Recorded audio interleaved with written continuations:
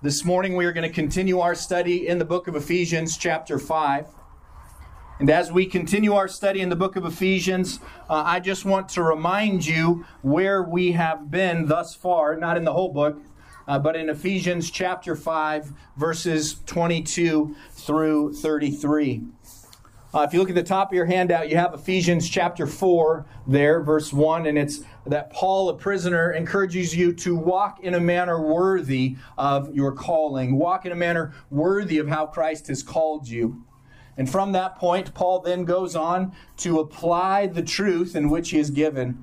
In God's grace, as a Christian, all you need is knowledge of the will of God, wisdom from God and how to apply that, because Christ has accomplished your righteousness.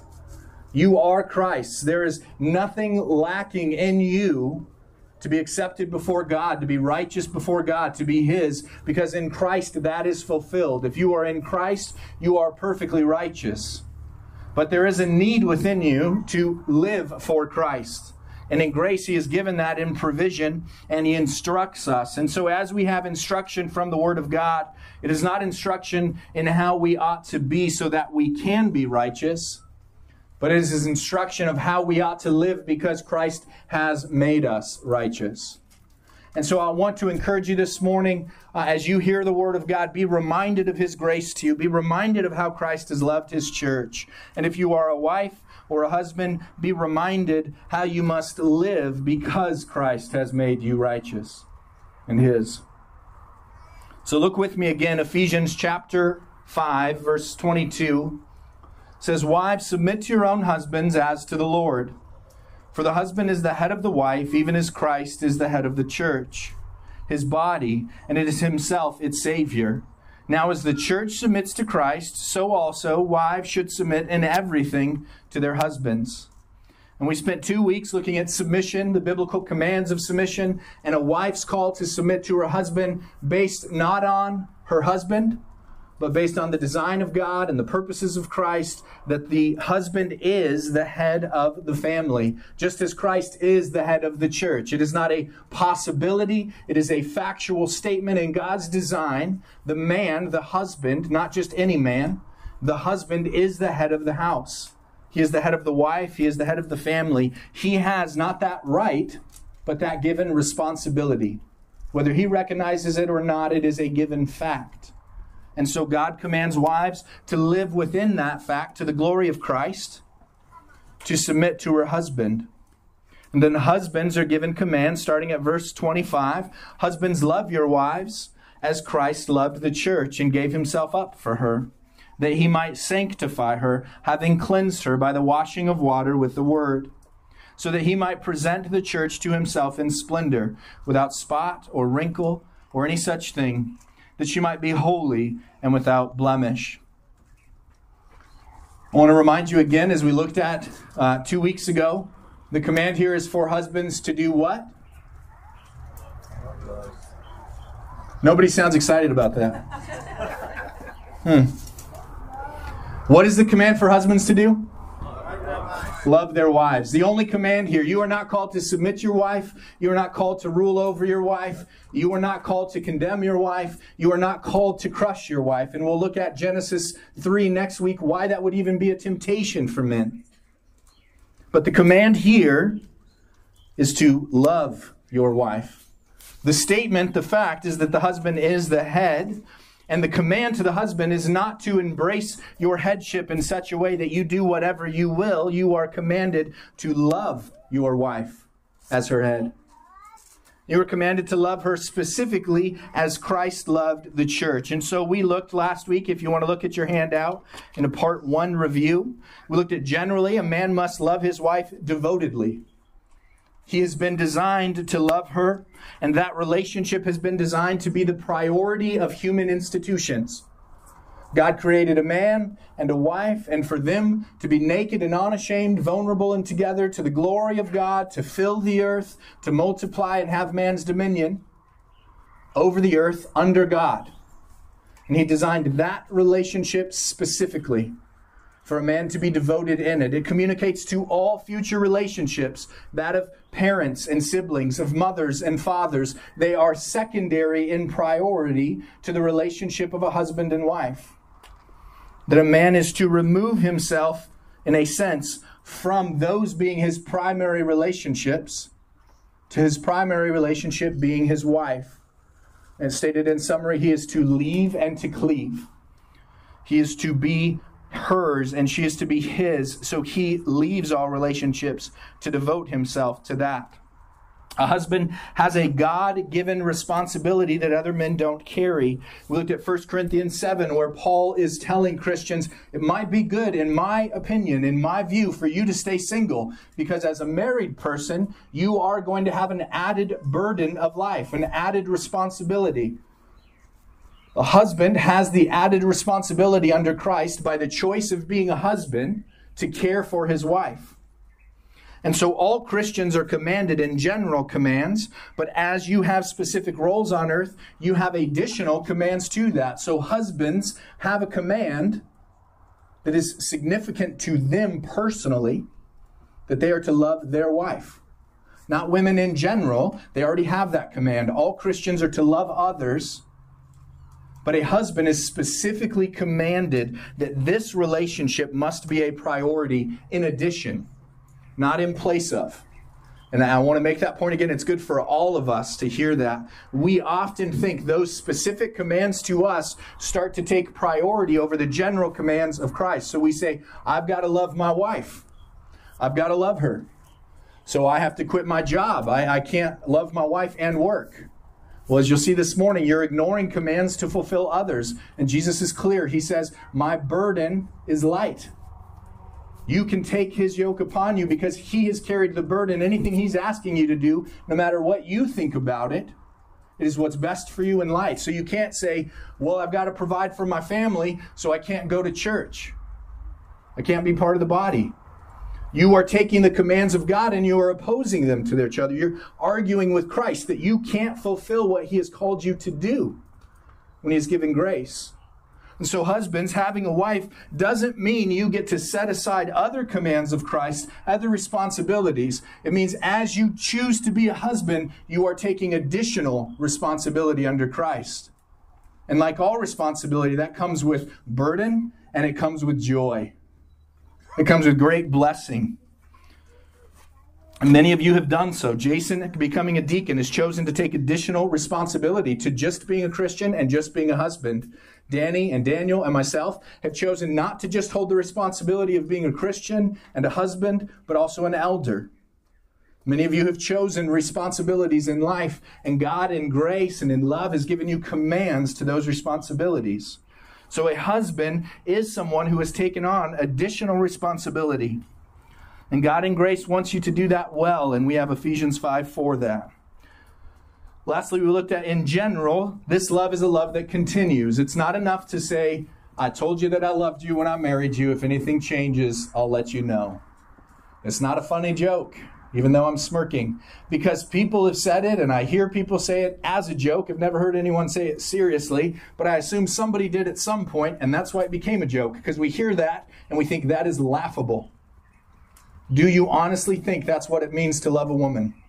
To tell her once and let her know if anything changes?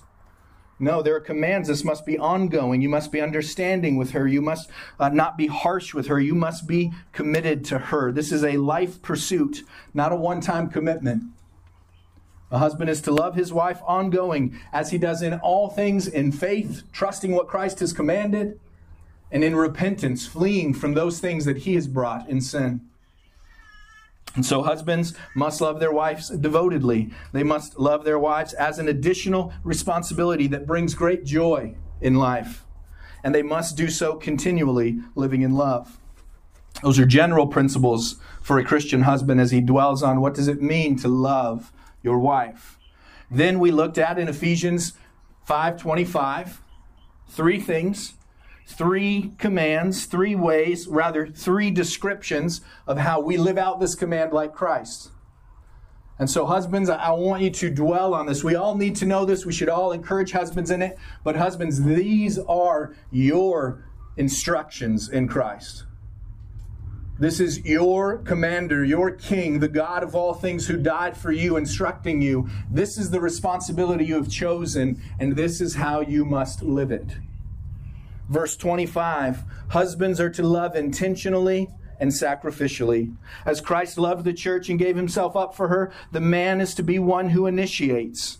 He is to have, as I described last week, a born-ready love. This is not something he does apathetically. This is not something he looks to and says, this is an additional burden or responsibility I don't want, but I must do. This is what he wakes up for in the morning. This is better than his cup of coffee. This is better than a bike ride. This is better than seeing what the financial market's doing. This is better than anything else in his life, because this is a clear command from Christ. This you wake up to do today.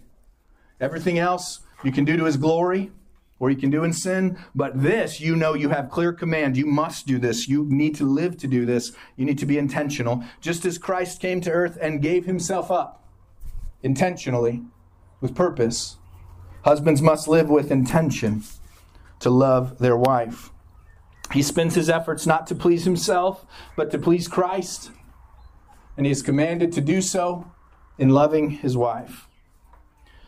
He's given you freedom in where you spend your passions on earth, but he has not given you freedom, if you were a husband, in whether or not this is your passion on earth. This is a direct command from him. It must be your passion. You must love her.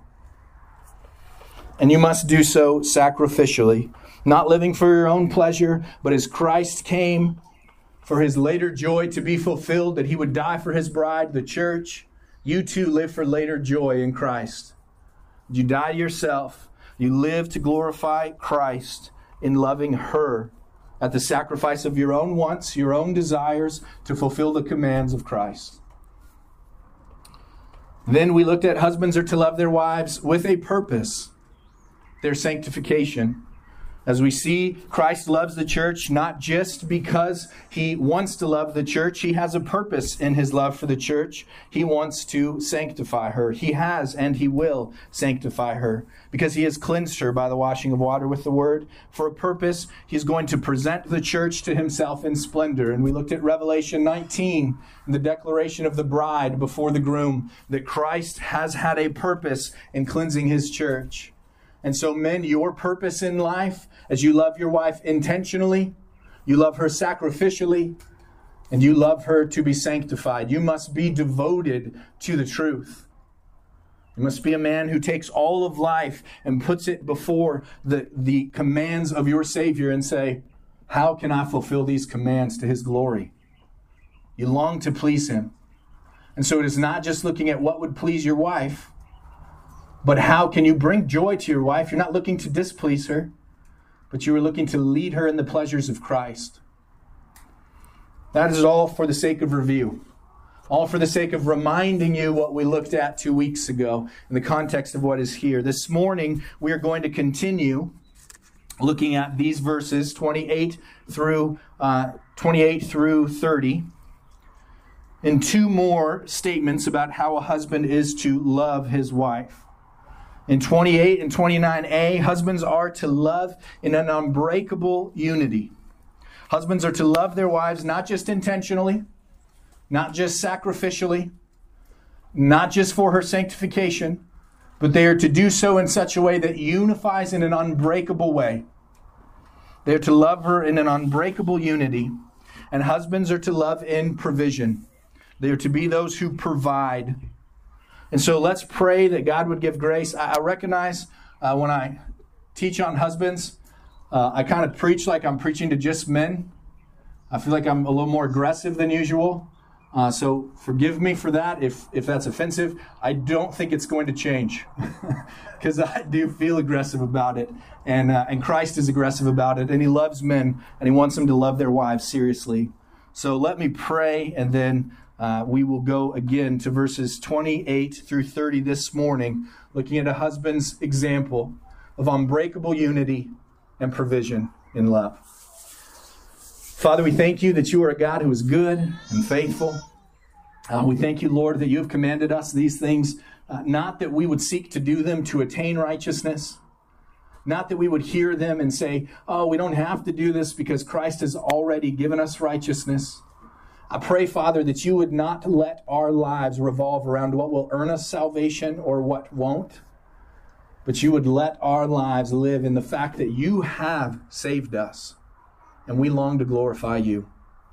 I pray, Father, you would give wisdom and clarity to all of us this morning, that we would all be reminded of your great love for us, the unity in which you have made through your Son, and the provision that you have given to all things in life, and the precious provision of the blood of your Son, that we might be righteous and holy, without blemish, and before you forever.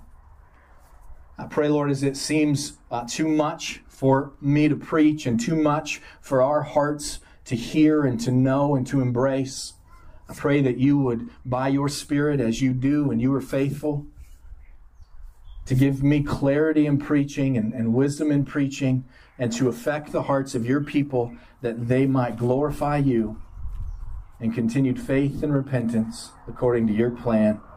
It is in Christ's name we pray. Amen. Husbands are to love their wives in unbreakable unity. As I said, they do so intentionally. They do so sacrificially. They do so for her sanctification.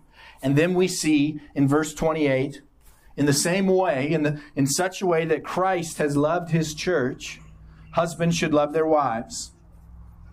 As what? He gives a description, a simile, to say they should love their wives as their own bodies. He who loves his wife loves himself, for no one ever hated his own flesh. Husbands are to love their wives with an unbreakable unity, the type of unity that is displayed in Christ and his church. And Faith Bible Church, I know I don't have to spend time expositing the love of Christ and the permanence of that love. No one can remove you from the hand of the Father, because Christ's hands are what have put you there. The love of Christ is not something you can break. It is something he has accomplished. It is not that he saw something beautiful in you and chose to love you as long as you remained beautiful. It is that he saw something in his plan and purpose for all time, that he was going to accomplish the glory of God, and he purposed and chose and brought you into that glory. He loved you not because what you are, but what he planned to do. And so husbands are to love their wives in the same unbreakable manner. He who loves his wife loves himself, for no one ever hated his own flesh. Husbands, in the same way as Christ makes a permanent love towards his body, husbands are to make that type of permanent love for their wife, as though she was part of your own body. You have a body, right? Some of you are very pleased with your body. You take selfies of it. You post it. You want other people to recognize the beauty of God's creation, particularly in you. Some of you, maybe you're like, please don't take pictures of me. If you're going to take a picture of me, just let it be from the neck up or the ankle down. Please don't. No. You have body issues. That's okay. It's not okay. It's a result of sin, and it'll all be taken care of in eternity, actually. But that's just the way the world works. But whether you are joyful and want to display your body or you don't, what you do is care for it. You care for your body. You feed it. You make sure it's happy. You make sure it has what it wants. You make sure that it is going to do the best it can to get up every morning, even if your body doesn't want to anymore. You tell your body you're going to do this and you're going to be okay. And maybe you get a cup of coffee for it to help it out. Maybe you pop an ibuprofen to help it out. Maybe you give it a little pep talk in the mirror. I know you feel bad from the neck down, but you're looking great from the neck up. You can do this today, body. Right? You do whatever it is you do because you want your body to continue. Why? Because it's attached to you. It's yours. Whatever frustration it causes you, whatever difficulty it makes you, whatever it gives you that you don't like, you plan, you purpose, you function, you're committed to it. It doesn't mean you make all the right choices, right? Yes, I recognize people don't always do what is best for their body. What people generally do is, what do they argue? What's best for their body? They want to tell everyone else how they can feel better, how they can have a better life, how they can be healthier, how they can make their arms bigger or smaller, how they can do whatever it is they want for their body, and they're looking for ways to do it to their body themselves. And you love your body in such a way, you don't always listen to the advice of other people. You go, no, that's not how my body feels loved. I understand your body feels loved by pull-ups. My body feels loved by Jack in the Box tacos. So I'm going to love my body. Some of you are really wise and you do pull-ups so you can eat Jack in the Box tacos. But you do whatever it is your body, you believe, needs. You function with your body in such a way that it is yours. You're not looking to get rid of it or dismember it. You might not prefer the appearance, but you're not looking to get rid of it. When your arm is bothering you, your first thought is not, I'm just going to cut this thing off. Why did I get this thing in the first place? Why did I get an arm? Do I even need an arm? Was this the worst decision I ever made? No. No, it wasn't a decision you made, right? God gave you an arm, and you view that arm as yours and given by God and inseparable. You don't look at your arm and go, oh, this arm that God gave me. It's the arm's fault and it's God's fault. I'm just going to cut it off. I got a lot of power tools. I'm just going to go out to the barn and get rid of it. I'm going to go out to the garage or get the chop saw and chop some stuff. No, never does it cross your mind. And maybe in the moments of great weakness, you might even sarcastically say such a thing, but you're not planning and purposing how you can get your arm cut off and still function and be okay. You're not trying to convince yourself life will be easier without your arm. Right? When your arm grieves you, you are doing everything you can to bring your arm into unity with the rest of your body. When your arm is crying out, or your gout toe is crying out, or your bad knee is crying out, or your cancerous tooth is crying out, or your shoulder is crying out, you don't go, I'm just gonna get that thing out of here. I'm just gonna get rid of it. Maybe with your tooth. Ignore that one. That one's not the best illustration. Your shoulder, everything else. I'm removing it. I'm getting rid of it. No, you say, how can I bring this into unity with the rest of my body? How can I get my right arm to stop being in pain and start functioning again? And you ice it, and then you heat it up. And then you ice it again, and then you get weird suction cup things, and then you start calling your witch doctor friends, and you're taking all kinds of vitamins, and you're getting all kinds of herbs, and then you're taking them, it's not working, you're rubbing herbs on it. I know you people, right? Don't play like I don't know you. I know you. You talk to each other about how to do these things. You tell each other about how to do them. You're buying a bunch of snake oil and all kinds of things, and you are just trying to do everything you can to get your body okay. I know you people. I'm not talking to the whole world. I'm talking to Faith Bible Menifee. I know you people. You think about these things. You don't just go, it hurts. I'll move on with my life. Some of you do. But a lot of you, no. You go, oh, I gotta figure this out. I need 500 solutions to fix this problem. This can't go on. Right? Why do we do that? Because it's our body. Husbands, you were to love your wife in such a way, it should never cross your mind. What was God doing here? Why did he give me this woman? We will look at it next week. That's Adam's exact response in Genesis. He says, Adam, what are you doing? And he says, it's the woman that you gave me. That is the beginning of communication in sin from Adam to God to say, this is God's fault. He did this. And God says, no, there's going to be consequences. There's going to be difficulty in sin. And we're going to look at it next week again. But this morning we're looking at this command to love your wife is fulfilled in such a way that you view your wife as unbreakable from you. Your mission in life is to unify her to Christ with you. That she is part of his body, and this specific woman has been commanded to also be part of your body. That there is no separation. The physical and relational intimacy of marriage is to be regarded as permanent as the commitment you have to your own body. You must see your wife as your body. Why has he given us such a command? Why has he been so clear about it? You could say, Jake, you're grabbing all this from the illustration of the body, but he has made this clear. God has declared marriage as a relationship that is bound in such a way that is not to be separated, never to be severed. He has permitted, and it's in your handout, you could look at them, he has permitted divorce for adultery and abandonment, but he has never promoted. He has never said this is what's right. He has permitted, but it is always in grief.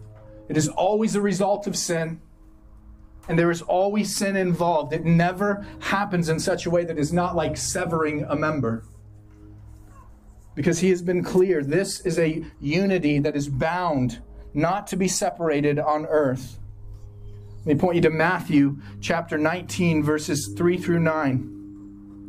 The Pharisees, who are the religious teachers of the time, they come to him and they want solutions. They want pragmatic solutions. They see that this is what goes on. People get married and then they find within themselves, we can't do this anymore.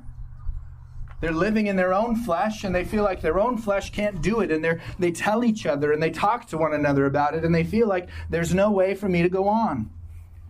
And the religious leaders of the time self-righteously say, well, maybe we can come up with better solutions.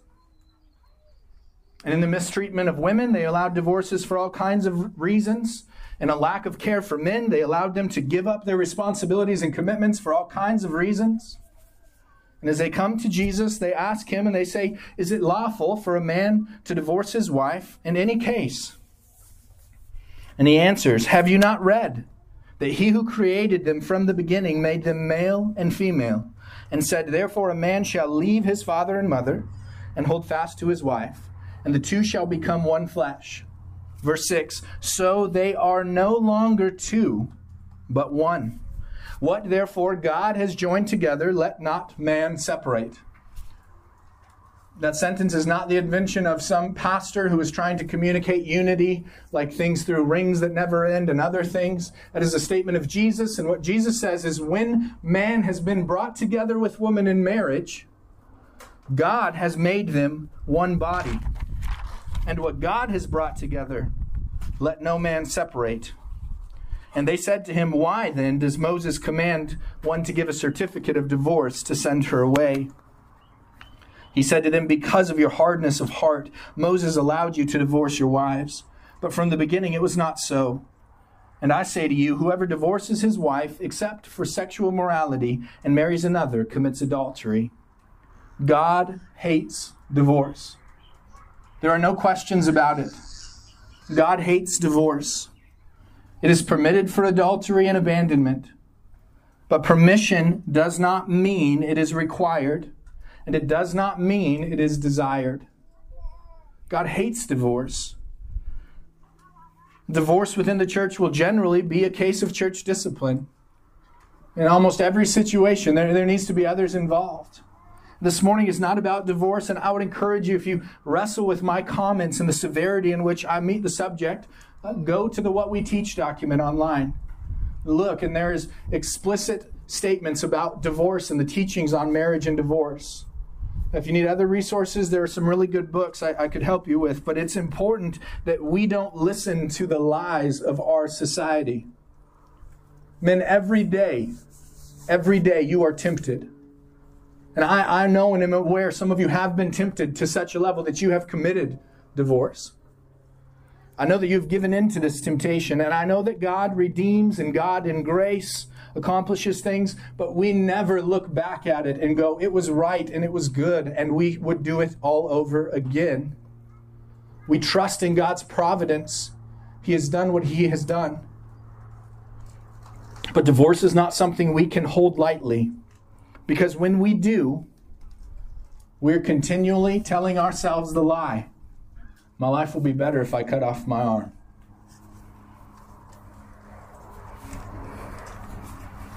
Cutting it off won't hurt as bad as leaving it on. Adultery is a destruction of that covenant. It is someone going and making a body that is to be one with another, one with someone else. Christ says that sexual morality is different than other sins. We often say all sins are equal. The Word of God begs to differ. There are sins that are more grievous.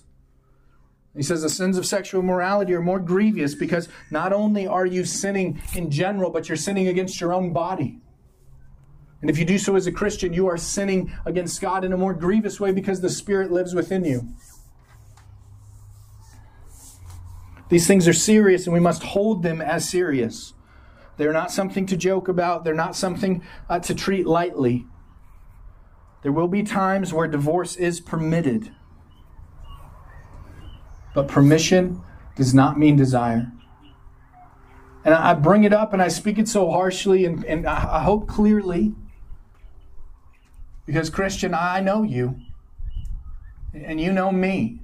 And you know that our minds easily listen to the things the world says. We are easily tempted to quickly start down that path. Right? You can think of this here. If you are sitting here this morning and you have been married once and you have not been divorced, you could be sitting like the Pharisees in self-righteousness. And Jesus would say to you, oh yeah, you've never murdered someone, have you hated? Right? You are guilty of murder. Christian, and I know many of you've had one marriage and you've been faithful to that marriage, and you might be thinking, I don't need this, but Christ would say to you, have you ever considered? Have you ever thought? Has the thought ever crossed your mind? Maybe there's a way out of this. Right? Maybe you're sick enough to even plan and purpose to say, what if he died? What if he sinned in such a way? What if she sinned in such a way that I could get out? Maybe the wickedness of your own heart has led you not only to think of sin, but like the Pharisees, to try to twist the Word of God into something that can give you what you want. And you're willing to let sin reign in someone else that you might have it. Christians, these types of commands, and husbands, these commands are not given to you because you don't need them. It's not given to you because you naturally think of your wife as just part of your own body and you have united to her and you have never questioned whether or not you would separate. These commands are given in love. Because in Christ and the way He has loved you, He knows you need to hear this, that you might love Him rightly. He knows that you need to dwell on the truths of the Word of God, that He hates divorce. That there is no reason a man should dwell on and think about it as an option. Because Christ has loved you in such a way, He never considers. He never severs. In the most severe moments of your life, He is looking and He is pleading at the right hand of the Father to sanctify you, to make you holy, and He does so perfectly. Husbands, I know you struggle not just because of the temptation of the world, but you know you fail. You know you are not Christ. Though you live as a picture of Him, you fail, and you make it difficult, and you make it hard, and sometimes you want to push that on someone else. And so you think, oh, if there was just a way to separate, it's her fault. 100% of marriage counseling issues that I've ever dealt with, ever, it's a married couple coming, and guess what? He thinks she's the problem, and she thinks he's the problem. They're not coming to say, we don't know how to unify in Christ. We don't know how to repent, and we don't know how to have faith. They're coming and saying, God, it's the woman that you gave me. It's the man that you gave me. We let our hearts get there. We need to dwell on the truth. We need to recognize He has loved us in such a way that is inseparable. That option is removed. And we need to do so also. So I don't know how often your mind is suffering in that way. I don't know how great the temptation of that type of sin is for you as husbands or even wives. But I want to compel you, the temptation does not have to be as great as it is. If you are living in such a way that idea of separating yourself regularly comes to your mind, the command of Christ is given to you that you might live by faith and repentance. You need to confess to others that you are struggling and dwelling in such ways that are unfaithful, not fulfilling the command. Don't turn it into I can't do this because he, or I can't do this because she. You come and you say, I can't. I've listened to Jake preach and I know, and I can read the Bible. I don't need Jake to say it for me. It says it right there in verse 25. Husbands are to love their wives, and we're to do so in an unbreakable way. And I'm struggling. I need help. I need prayer. I need to live by faith. Help me to see where I can repent. He's given you the command because He loves you. He intends for you to walk in the manner in which you were called. And the manner of which you were called is one of permanence. His body is not separated. And so husbands, number one, you need to be thinking about how Christ has loved you. He has loved you in an unbreakable way. He gives further description of what that unbreakableness is. Again, it is not just, I told you I loved you once, I'm not breaking this covenant. So I'll be in the garage working on my car. I'll see you in 40 years for the anniversary party. That's not a commitment. That's not love. That's not faithfulness. That's not pursuing to do the things of Christ. That is a pharisaical heart that goes, what's the command? Don't divorce. Fine, I won't do that. Other than that, I'm pretty much out. Nope, there's commands of how that functions. And so he says, husbands are to live as Christ does in love for His body.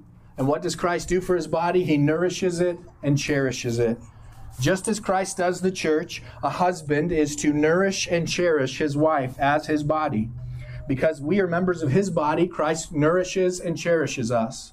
And husbands, as they love their wives, committed to them as their own body, is not they ignore that part of their body. They nourish and cherish it, just as they do their body. So look with me first. How do husbands love their wives? In two ways, nourishing and cherishing. Husbands, this is what you need to dwell on. How can you nourish and cherish your wife? And what does that mean? Nourish is to feed. It is speaking of provisional care. A husband is to love his wife by providing for her needs and sustaining her.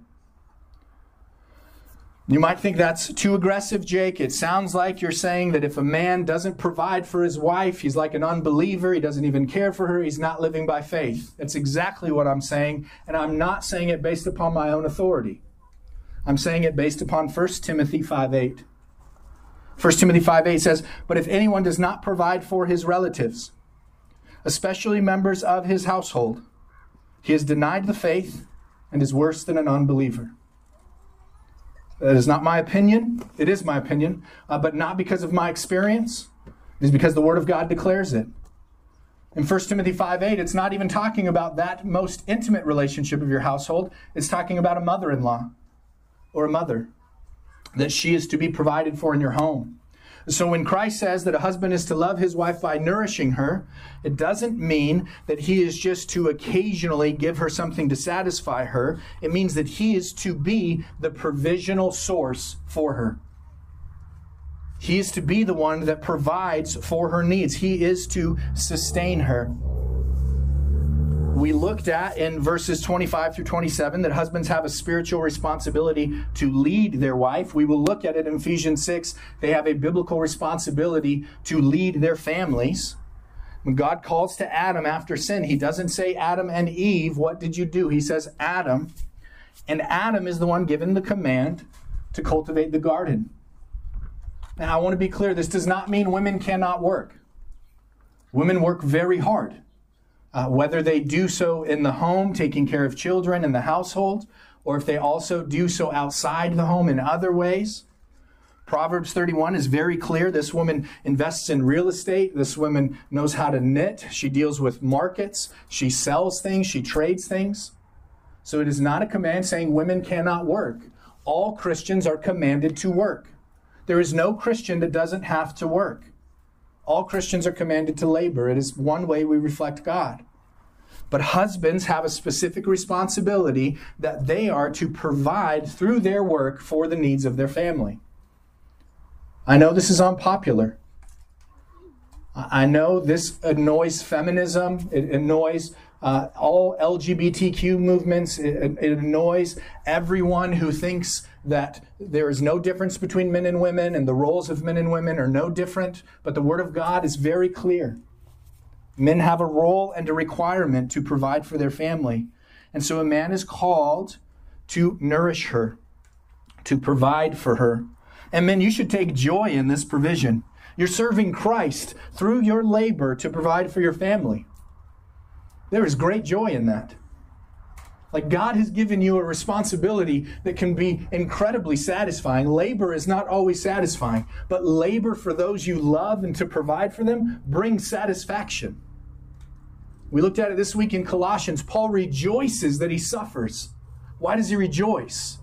Because he is proclaiming the gospel of Christ, and even by his suffering, the gospel is being proclaimed. So he takes what was suffering, being beaten by guards, being imprisoned, and what does he do? He rejoices because he's suffering for Christ. Husbands, it's the same. Whatever job you do, if you're cleaning toilets, why are you doing it? Well, toilets are dirty. Yes, I understand. Somebody's got to clean them. But you're cleaning toilets so that you can provide for a gift God has given you as a wife, and possibly gifts of children. And so you are cleaning toilets to the glory of God, doing what God has called you, what you know. There should be great joy in that. Great joy. I'm providing, I'm fulfilling, I'm doing what I know Christ has commanded me. And then I know you find joy in many things. You do lots of things that you find joy in. You get excited about. You rejoice in. Do you have direct biblical command to do those things? You look at those things in your life, everything in your life. We're very wealthy people. We have the ability to do lots of things. You look at them and you say, this brings me joy. This satisfies my body. This is what I need. This refreshes me. This re-energizes me. This gives me hope. This does this. This does that. You look at things. You think about your body that way. Now, I'm not saying it's bad to have anything you do in life that has joy. We should have great joy. But you don't have direct commands for those things. For things like woodworking or raising pigs. For things like sports and athletics, mountain biking and motocrossing, deep sea fishing and camping and hiking. For working financial markets, for finding and investigating new things and new ways to do things, to watching movies and film, to listening to music, to making music. You don't have commands for these things. They're not wrong. They're not bad. You're free to do them. But you've been given freedom in Christ for what? To live for Christ. And do you know what you have a clear command in if you're a husband? Do you know what you have been clearly commanded that you can rejoice in? The Proverbs say, take joy in the wife of your youth. Let her be something you rejoice in, something that satisfies you, something you love, something you work and take joy in working to care for, to provide for her, to nourish her. And I know some of you husbands, you might be mad at me right now. You might be thinking, Jake, you know what my wife is going to do with this? Do you know what you're telling her? Friend, I'm telling you what God has said. And I've told her clearly what God has said too. She's called to submit to you. And you are called to be the head. You are called to make the decisions. You are called to choose how to fulfill the commands of God. And you need to choose. You need to lead. You need to make wise decisions. And you need to recognize, while you have much freedom in life, you have clear commands. If you are a husband, you must provide for this woman. All other provisionary things might be optional to you, but that is not. You must provide for her. He says, if you do not, you are worse than an unbeliever. You've denied the faith. If you make this command secondary, you are saying Christ is secondary. He must nourish her. He must bring home the bacon. Not just financially, but spiritually, he must be the provider. You must invest. You must spend your time in thoughts and energies into this. You are called to nourish her, and you are called to cherish her. You're not called to just walk in the house and put the bacon on the table and say, hey, that's my job. Bacon's there. Nourished. Consider yourself nourished. No, that's a prison guard throwing food into a prisoner. Hey, here's your food. Be satisfied. Hey, you know what? Some prisoners don't even get that. That's not who we talk to. Maybe Danny says that occasionally, but the rest of us, we say to children, right? You're going to eat what your mother gave you. You know there's kids in Africa who their mother's giving them just rice and beans. They're just eating posha all day. You got some trendy, some hipster mac and cheese in front of you. You enjoy that right now. No, we cherish. We say we care for you. We love you. You provide for her in such a way that it is not just nourishing, but it is cherishing. Nourishing is to provide provision. Cherishing is to provide warmth or comfort. You were commanded not just to provide for her needs and move on, but you are commanded to use your resources to provide for her comfort. You are to care for her as a treasure. You're to care to seek to comfort her, to ensure your confidence and her confidence in Christ's provision. And to do so. Now, I want to remind you that those commands are not based upon anything but the Word of God. And as husbands and wives, we have to regularly wrestle through, what does that mean to be nourished and cherished? You might think that nourishing and cherishing looks slightly different than your spouse, right? You think, I've provided you this and that and this, and they think, but what about this and that and this? I'm using broad, vague terms because it's your own things for your own relationships. Here's what the Word of God is clear about. If you look in 1 Timothy, it talks about sustaining contentment by having clothing and food. So when I talk about nourish and cherishing, I'm not saying that your husband has to provide you 2 vacation homes, right? You don't get to go to your husband and go, hey, Jake was really clear. You got to nourish and cherish. I feel nourished, but I don't feel very cherished. But a house in Newport Beach would make me feel cherished. Whoa. Right? Remember, ladies, these are commands to husbands, not you. You're not commanded to figure out what nourishes and cherishes you in any way other than to help your husband, to assist him, to come alongside him and say, babe, you are a great provider. I'm thankful for so many things, to wrestle through those things. And then at times where you see correction, you say, could we consider what we're doing here? In the same way I gave husbands instructions, this command for wives to submit is not a command for you to submit your wife. And this command for husbands to love their wives in a way that nourishes and cherishes is not a command for you to demand nourishing and cherishing. It is a command for him to do so. And if you're a part of Faith Bible Church, you know that men of our church are going to call him to do so. If he is not looking to do so, he will not be a man who's comfortable. He will be a man who either distances himself from us or dives in to glorify God. So hear these commands as they are, husbands, to you. A love that nourishes and cherishes does so not out of duty, but out of delight. It rejoices in what God has allowed it to do. A husband who loves his wife in nourishing and cherishing will find joy in what he has been blessed with. He who finds a wife finds a good thing. Men are commanded in Proverbs 5:8 to let your fountain be blessed and rejoice in the wife of your youth. As a lovely deer and a graceful doe, let her breasts fill you at all times and be delighted and intoxicated always in her love. You must study to know her. You must spend your time to think, how can she be cherished? How can she be loved? How can I take great joy in this woman? What does she desire? What does she want? You must be patient and kind with her. To love her is to live in patience and kindness. To cherish her is to love her as Christ has commanded. I want you to turn to 1 Corinthians 13, verses 4 through 7. 1 Corinthians 13, verses 4 through 7. It's on the bottom of your handout. As you were thinking about this, how do I love and cherish her? How do I do this provisionally in a way that glorifies God? He has not left us without clarity on what love is.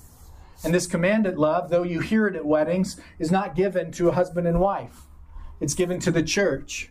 The church is commanded what love looks like because we are to love one another. The love of your life in marriage is to be a reflection of the love of Christ, his bride. There is no understanding how to love your wife or your husband if you do not love Christ and his church. And so as I'm going to use this as an example for you as a married person, as a husband, how to love your wife, I want to remind you this example is not written to husbands. It's written to all of us as a church. We are to love one another in this way. But husbands, you have a specific command, responsibility of love, to love your wife. So how do you do so? 1 Corinthians 13, 4 through 7 gives us a very clear definition of love. It says, love is patient and kind. Love does not envy or boast. It is not arrogant or rude. It does not insist on its own way. It is not irritable or resentful. It does not rejoice at wrongdoing, but rejoices in the truth. Let me just walk you through a few things I want you to recognize as you're dwelling on love. How do I love well? Well, notice there is 2 positive commands and then a long list of negative commands. He gives you both antonyms of love and synonyms of love. And he leans heavy on the antonyms, those that do not define it. Because as sinful creatures, that's where we're going to struggle. We're going to try to justify things that are not love to say they are. And so he says first, love is patience and kindness. This is the positive. The joy, you are allowed the privilege of being a picture of Christ. And you're to do so patiently. That means enduring suffering.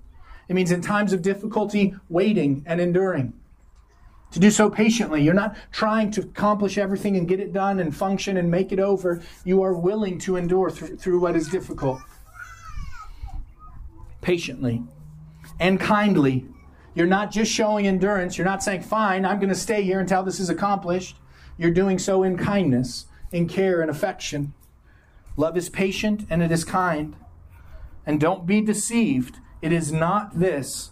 Love is not envy or boasting. Love is not to be envious. How does this play out in marriage? For both husbands and wives, envy or boasting is often communicated, maybe in your head or maybe out loud, that he or she has it better than you. You're bitter with God that he made you what he did. You think, if I was just the wife, if I was just the husband, oh, if I could just go to work every day, oh, if I could just stay home with the kids every day. You envy, you boast. He says this is not love. Do not do this. It is not arrogant or rude. It is not arrogant. It communicates, or it does not communicate or act in authority because of superiority, but rather in authority through humble responsibility. Right? A love from a husband that is arrogant is one that is going to demand his rights. It's going to uphold his rights, and it's going to neglect the responsibility Christ has given him. You're not to be arrogant. You're not to view your role as the head of your family as anything other than a humbling responsibility from God that you need to function in patiently and kindly. It is not rude. You are not to speak in a harsh way. Rather, you're to consider her in the ways you speak. Do not be short with her. Do not be rushed. Do not be unconcerned if you offend her. How do you understand rudeness? It is not defined by God alone. If someone thinks you are being rude to them, it is rude of you to not stop and acknowledge that. Whether you were being rude or not, you do not have to respond in rudeness by saying, that's not rude. You leave me alone. You're not right. God's right. I'm just telling you the truth. It's not my fault if it offends you. Live with your wife in an understanding way. Christians in general, we are not to be rude. We're not to speak harsh. We are to be considerate, patient, and kind. Love does not insist on its own way. Don't be demanding as an authority or assuming things should be different because you have authority. Ignore doing so both ignore the grace of God. If you are demanding based on your authority or assuming things should be different because you're the authority, you are ignoring the grace of God and the command to you that you are to lead in this patiently and kindly. You're to progress things forward. You are to initiate. You are to sacrifice. You are to love. You lead the way Christ leads. Number one, you lead like him. Number two, trusting that even the obstacles in your marriage, even those difficulties before you, men, that you must lead through, those are handed by God's providence. Don't insist on your own way. Don't tell yourself, this trial, this obstacle, this isn't my fault. No, it might not be your fault. It is the grace of God and love for you that this will be sanctifying to you and your family. This will help you. This will bring holiness to you. Don't insist on your own way. Don't be irritable or resentful about what is before you. Be faithful and trust God. It does not rejoice in wrongdoing, but rejoices in the truth. Motivation. Love finds its pleasure in truth, not in wrongdoing, but in truth. Husbands, wives, Christian, what do you find your joy in? Do you find your joy in the truth? Do you rejoice in the truth? Is that what brings you pleasure and praise? The truth. I want to encourage you this morning as we look at Ephesians and continue next week looking at Ephesians 5:22 through 33. This is the truth. Husbands, you are to love your wives.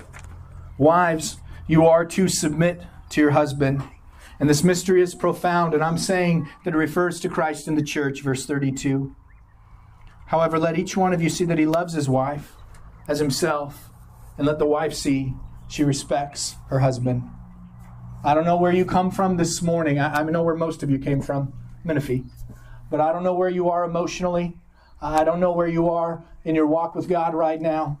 I don't know where you are in your marriage right now.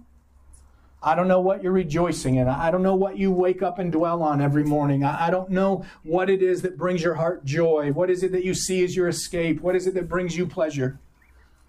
I don't know if you're rejoicing in wrongdoing or you're rejoicing in the truth. But I want to encourage you. If you love Christ, there is great joy in Christ. You can rejoice in Him. There will always be joy in Christ. Whether you were married or not, your joy is always in Christ. Whether God takes your spouse or leaves them, there will always be joy in Christ. Whatever situation you are in, there is joy in Christ. And if you are failing to see the joy that is in Christ, you will not do so by dwelling on sin, dwelling on wrongdoing, looking for ways to escape. You do so by rejoicing in the truth. You love Christ and you know the love of Christ by rejoicing in what He has commanded. So I want to encourage you this morning, if you see areas in your life that need to change because of the truth of what God has commanded, purpose and plan to change them. Confess your sin to the Father. Repent, live by faith, trusting in what He has said is true. And to do so does not take the will of man, but the will of God and His grace. So let us pray as we know His will. He has made it clear to us. Let us pray that He would give grace to help us to have knowledge to understand it and the wisdom to apply it. Father, we thank You that You are a God who is good and faithful. I thank You, Lord, that You have not been unclear with us about the truth. I thank You, Father, that You have not just written to us only generally as all believers in what You have called us to and given us in Your Son and in the church and by Your Spirit through Your Word, but You have also written to us specifically in roles You have designed as husbands and wives, as fathers and mothers, as children. I pray You would give us wisdom as we seek to apply those things. I pray that You would help us to be those that love Your Son, love You in such a way that we strive to love You with all of our heart, all of our soul, all of our mind, that we would listen to what You proclaim as truth and we would rejoice in it. It's in Christ's name we pray. Amen.